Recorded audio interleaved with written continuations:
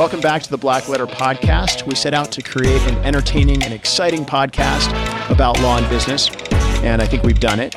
Black Letter, the name, comes from the Gothic typeset that was originally used in the Gutenberg press. Over time, Black Letter became the only font that English law books were printed in. Everything else was printed in regular type. It made it harder for kind of the common person to understand what the English law books said. Black Letter came to represent something that was law, that was set in stone, that was sort of old and a well-settled fundamental principle of law. We're here to demystify Black Letter law. We're here to demystify things that happen in business and law and where those two meet. And I hope you have fun listening.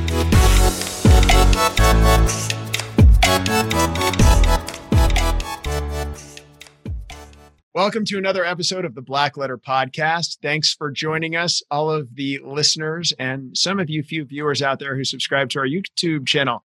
Today with me, I've got a return guest, Scott Harris. Scott, along with his wife, Becky, are the founders, owners, engineers, distillers, sometimes lawyers even, for Catoctin Creek Distilling, a distillery that does whiskey, gin, and rye, I guess, really is their premier product and other stuff. So I'm going to let Scott talk about Scott's product. So Scott was on our show about a year and a half ago, maybe almost 2 years before the pandemic.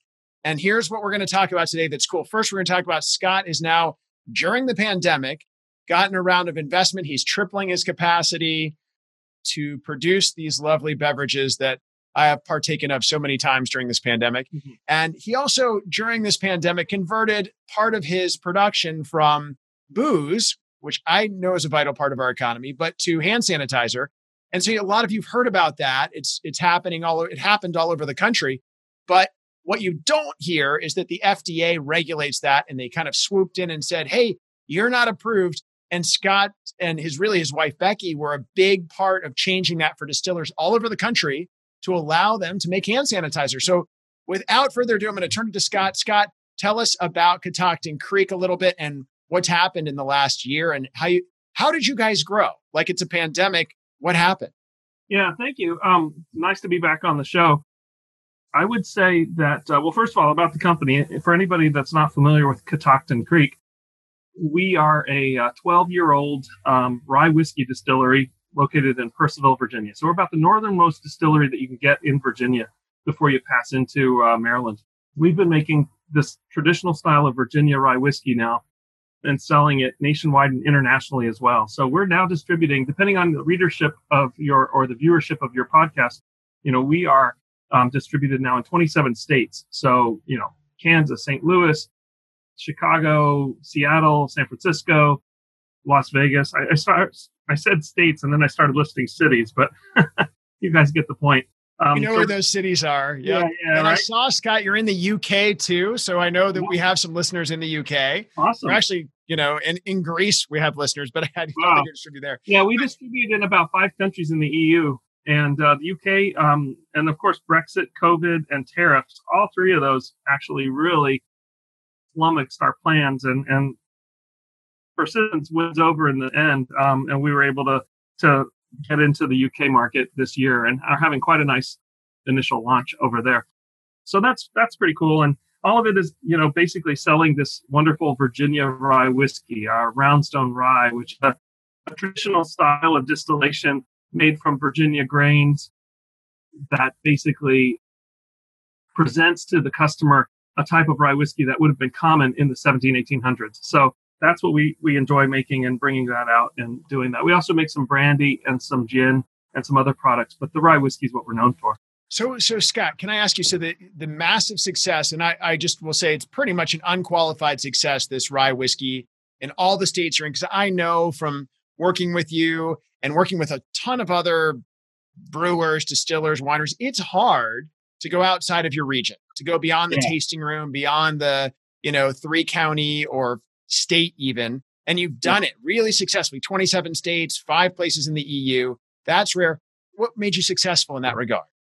First and foremost, the juice has to be impeccable, right? There has to be a reason. You can't just sell gross stuff and have it be successful. Right. So having a good product, but that alone isn't it. It's also, it's got to be packaged well, and the branding and all these things have to roll together. And I'll be quite honest, we've learned along the way, like, we weren't beverage marketing experts when we started this company. We were government contractors and things like that. And so, we made some mistakes and learned from those mistakes. But I would say what's helped us the most in the past, say, half a decade, 5 years or so, has been the realization that we have something very special here in Virginia, and marketing our product as a Virginia rye whiskey, and so people in, for instance, Germany or London or whatever, they understand the history of Virginia, right? You talk about George Washington, you talk about the colonies, and you talk about, the rolling hills, and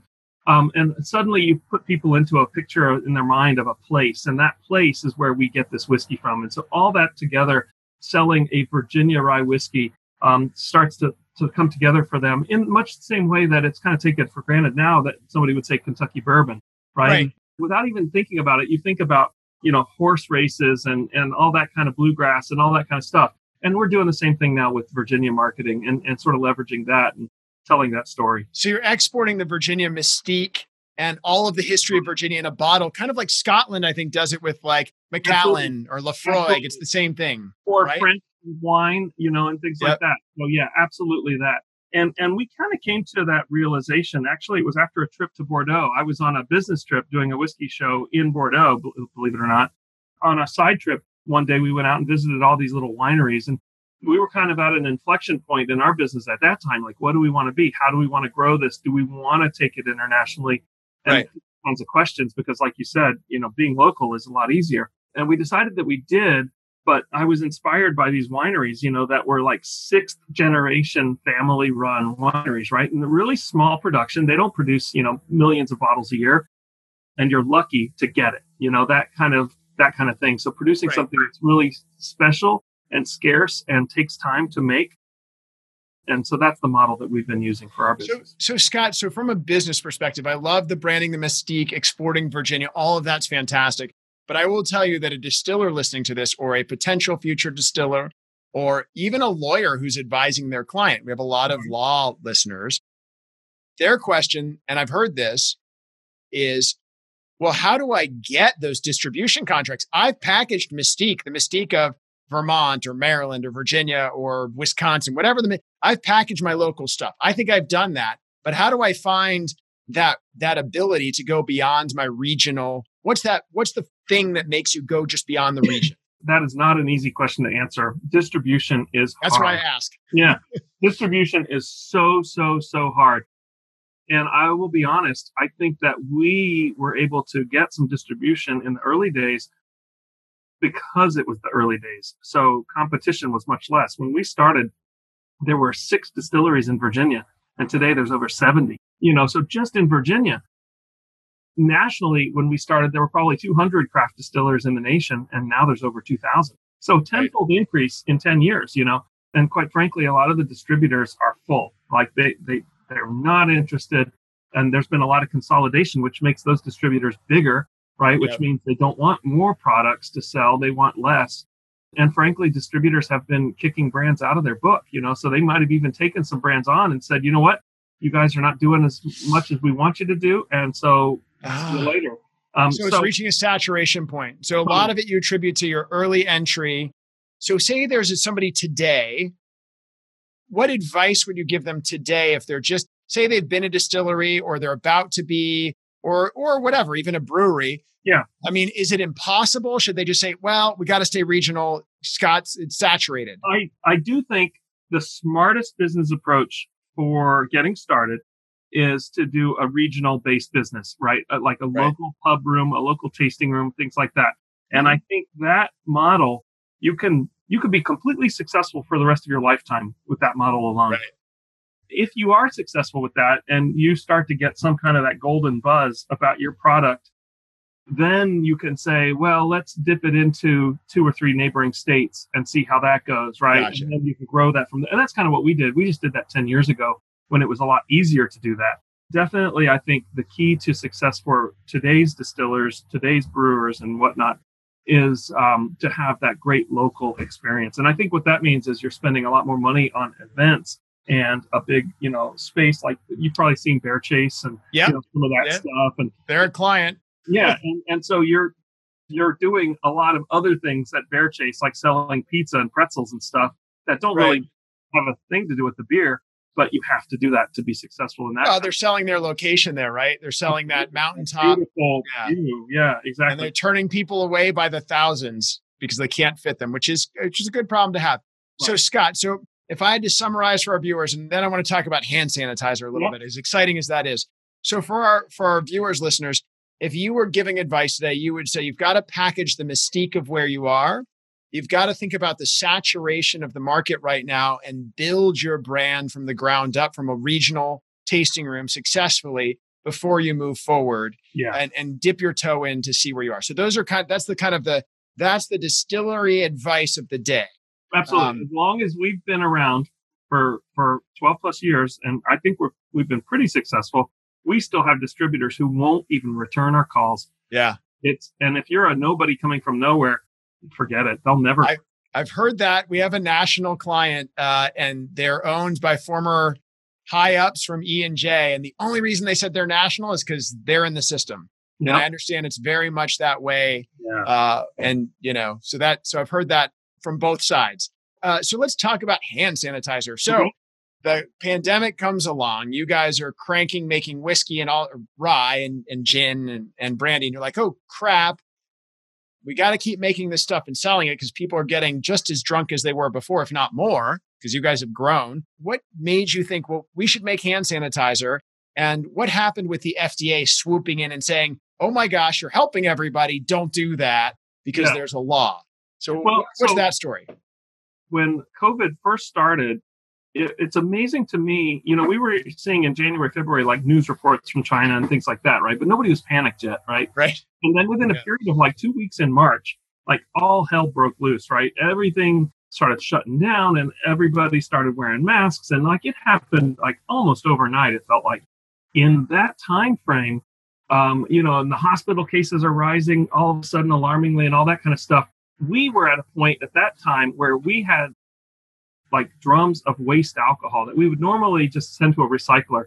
And it's basically alcohol that gets used for cleaning, like car parts at a mechanic or something like that. Is that the head? Is that right? Yeah, it's the heads. That's right. Yep. And so we had drums of that stuff sitting around and we were like, well, you can't drink it, but you can sure as heck clean and sterilize your hands with it and your countertops and things like that. So we started immediately giving that stuff away. In the early days, like there was no packaging. It was BYOB, bring your own bottle. All right. I was filling Gatorade bottles. And then we realized, FDA wise, we needed to put a sticker on it that says non-potable, don't drink it, poison, whatever. So we started doing that. And I mean, I had nursing homes, wastewater treatment facilities, all the sheriff's deputies, EMTs, all these people showing up at our door with plastic jugs, to fill them up. Right, because you couldn't buy it, right? It wasn't the stores were out. Right, because you remember the toilet paper shortage. Well, there was also the Purell shortage. Like there was the supply chains couldn't keep up with the instant surge. And so the one part what I was going to correct you was in the early days, revenue for alcohol, our drinking alcohol went to zero.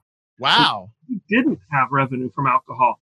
And so the hand sanitizer actually filled that gap. So as my background as a government contractor, I knew how to get onto the government websites, the procurement websites, and register our company as a provider of hand sanitizer. So Becky, my wife, who's the president of our company and our chief distiller, she ordered like 2,000 gallons of ethanol that we couldn't make fast enough to serve that market. We were able to get bulk ethanol because we already had the licenses in place. Wow. And all of that stuff. So we could just overnight, get a shipment of 2,000 gallons of pure ethanol. And Becky had gotten the recipe from the WHO. So the WHO formula, if you use that formula exactly, then you could get that approved by the FDA without having to go through trials and all that. It had already been developed. And so, that formula was like ethanol plus denaturant, which was like, isopropyl alcohol plus some glycerin plus some hydrogen peroxide to kill bacteria spores. It was basically a formula, right? A recipe. And we started making that stuff, and so we were getting in chemicals that we never worked with before. this hydrogen peroxide is volatile. It can cause reactions. The isopropyl is poisonous. So you don't want to mix that up with something else in your system. And the glycerin, oh my God, the glycerin is so heavy and so slippery. And it's like dealing with snot. Like it was just so difficult to work with. And so we had all these strange things that were mixing together. And because we're at high alcohol, we had to put a static discharge system in the distillery so that nobody would set off sparks by their cell phones. Wow. Okay. So, flammability was an issue. The benefit of that was that we were then able to sell sanitizer to places, big industrial customers like the Virginia Department of Health or the Valley Medical System, which was the hospital system in Winchester.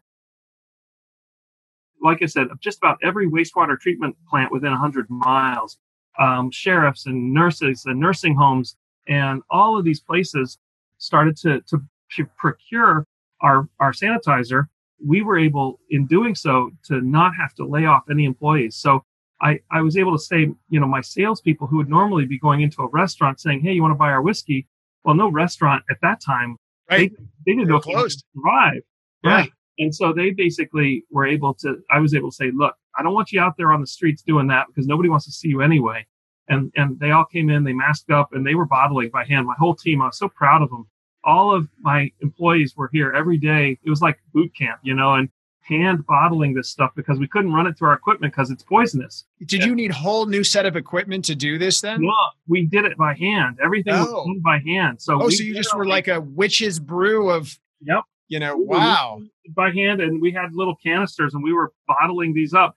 And so it was interesting because at that time when the supply chains were all going haywire, it was very difficult to get bottles. And so, like a nice little Purell bottle that's plastic and has a little cap and all that, you couldn't get any of those. Wow. So we were bottling it in our whiskey bottles with labels that said, this is hand sanitizer, don't drink it, and it had the WHO formula on there and everything. And then we found some little squeeze bottles at one point, and we had, all these different bottles, but we were trying to figure out basically how to do it. We ended up selling most of it in half-gallon milk jugs. So the big story here, Scott, is not just that you did something good, but you were able to save your business by shifting. So we've heard, other stories of restaurants that are like, we're going to do takeout, and restaurants have had to shift much more slowly. But it sounds like you literally pivoted within a couple weeks and kept your business open, changing from one product to a completely different product. Now, I understand. So that's an amazing story. I love that. The kind of flexibility I see over and over when businesses on this podcast flex like that, they're successful. And so fantastic. Right. So Becky, I understand, though, was involved nationally with getting the FDA to approve this change, this WHO formula. So Becky was part of the American Craft Spirits Association. So that's the National Association of Small Craft Distillers. And let me just pop in. Sorry. Becky is the other co-manager, the president of Catoctin Creek. Right. Becky and I are the founders of Catoctin Creek. Becky is the president and the chief distiller. That's right. And your wife. And my wife. Yes. And your wife. Still. That's probably more important. Yeah. Okay. Becky basically at the time was on the committee to deal with hand sanitizer. And so she basically took it upon herself to start interacting directly with the FDA. How do we do an emergency measure to get this approval through the system so that all these craft distillers across the nation, right? So you think about it, there's no hand sanitizer anywhere in the nation. Right. But if you have a distributed model of every town has a distiller in it who can make it, then you solve a problem for those local health communities, right? Wow. And you solve two problems, right? You're keeping them in business. And you're fulfilling a human need, saving lives, literally saving lives. I would literally come into the distillery, excited to see all of my people bottling this hand sanitizer. And I would just shout out, we're saving lives, you guys. This is amazing. It was really, goosebump kind of stuff. Yeah, feels good. So what Becky did basically in interacting with the FDA was get an agreement with the FDA that if we were to follow the WHO recipe to the letter, right? You can't even add lavender oil in it to make it smell good. You follow that recipe, then you won't have to go through the trials process. And so then what we did is we went through the process of how does a distillery who's normally regulated by the TTB, which is Department of Treasury, then get regulated by the FDA because we had to get registered and regulated. You can't just sell hand sanitizer without it's considered a drug. And Right. so you have to go through that process. So then we went through what's that process. And I'll have to say, it's an onerous process to get registered. It's not easy. There's many steps and you have to do it exactly right. And you're questioning, what do I put in these different boxes on this form? And so we went through that process and then basically documented it into a how-to and then published through the ACSA, published that out to all the members. So everybody could go through and get registered. So we had 300 some odd distilleries across the nation register with the FDA all at once so that they were all putting out licensed, proper hand sanitizer for everybody. And the coda to that story. So then, of course, we successfully got everybody out there, making, donating, selling hand sanitizer. And then at the end of it, right towards the end of the year, the FDA sent out, very surprisingly, a notice that said, hey, congratulations, thank you for saving the world. And for that, we're going to calculate a fee and everybody has to pay us $16,000 to $30,000 for the right to make hand sanitizer. And everybody was like, are you kidding me? And basically what the FDA had done, what they'd always done, is they would have the number of subscribers of their services, the service that the FDA provides, and they would divide by the number of subscribers the amount of fees that it costs them on the bureaucracy. And so if a company like Anheuser-Busch gets a check or a bill for $16,000, it's no big deal. But a small craft distiller who basically donated all of their hand sanitizer anyway, they come out of business.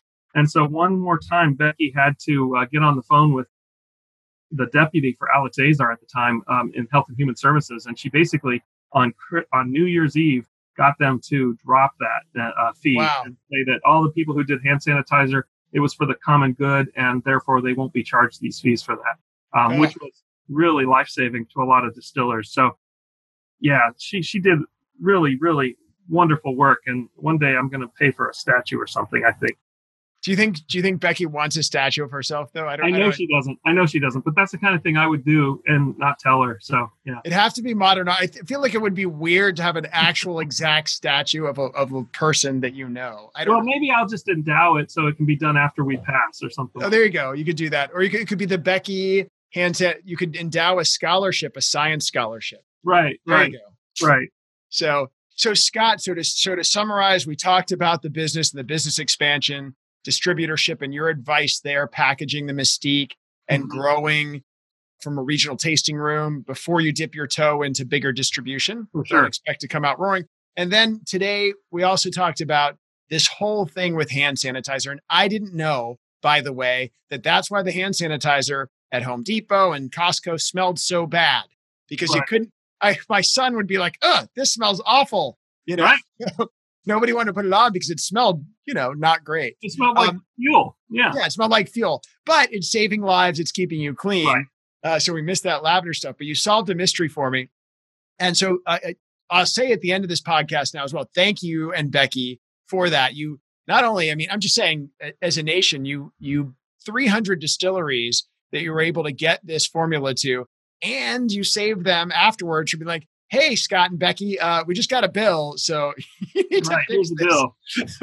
Here's a bill we got. And you guys did that too. So fantastic work. That's really exciting. And what a great story. So we'll put this up on the Black Letter YouTube channel. People watch. Scott, thanks for joining us today. I really appreciate it. Yeah, my pleasure. Are you guys open? Can I come in and do a cocktail flight? Is that back to? We're running at 50% capacity, so you're definitely free to come on in. All right, I'll be by. Thanks for joining us on the podcast today. And thank you, listeners, viewers. Download us wherever you get your podcasts, from the iTunes Store or Google Play. And we'll see you next time on the Black Letter Podcast. Thanks. That's all for today's episode of Black Letter. Thanks again for listening. Join us next time when we talk about more Black Letter issues in creative ways. Make sure you subscribe to the podcast on iTunes and Google Play so you never miss an episode. And to catch us on video, check out our website at blackletterstudios.com.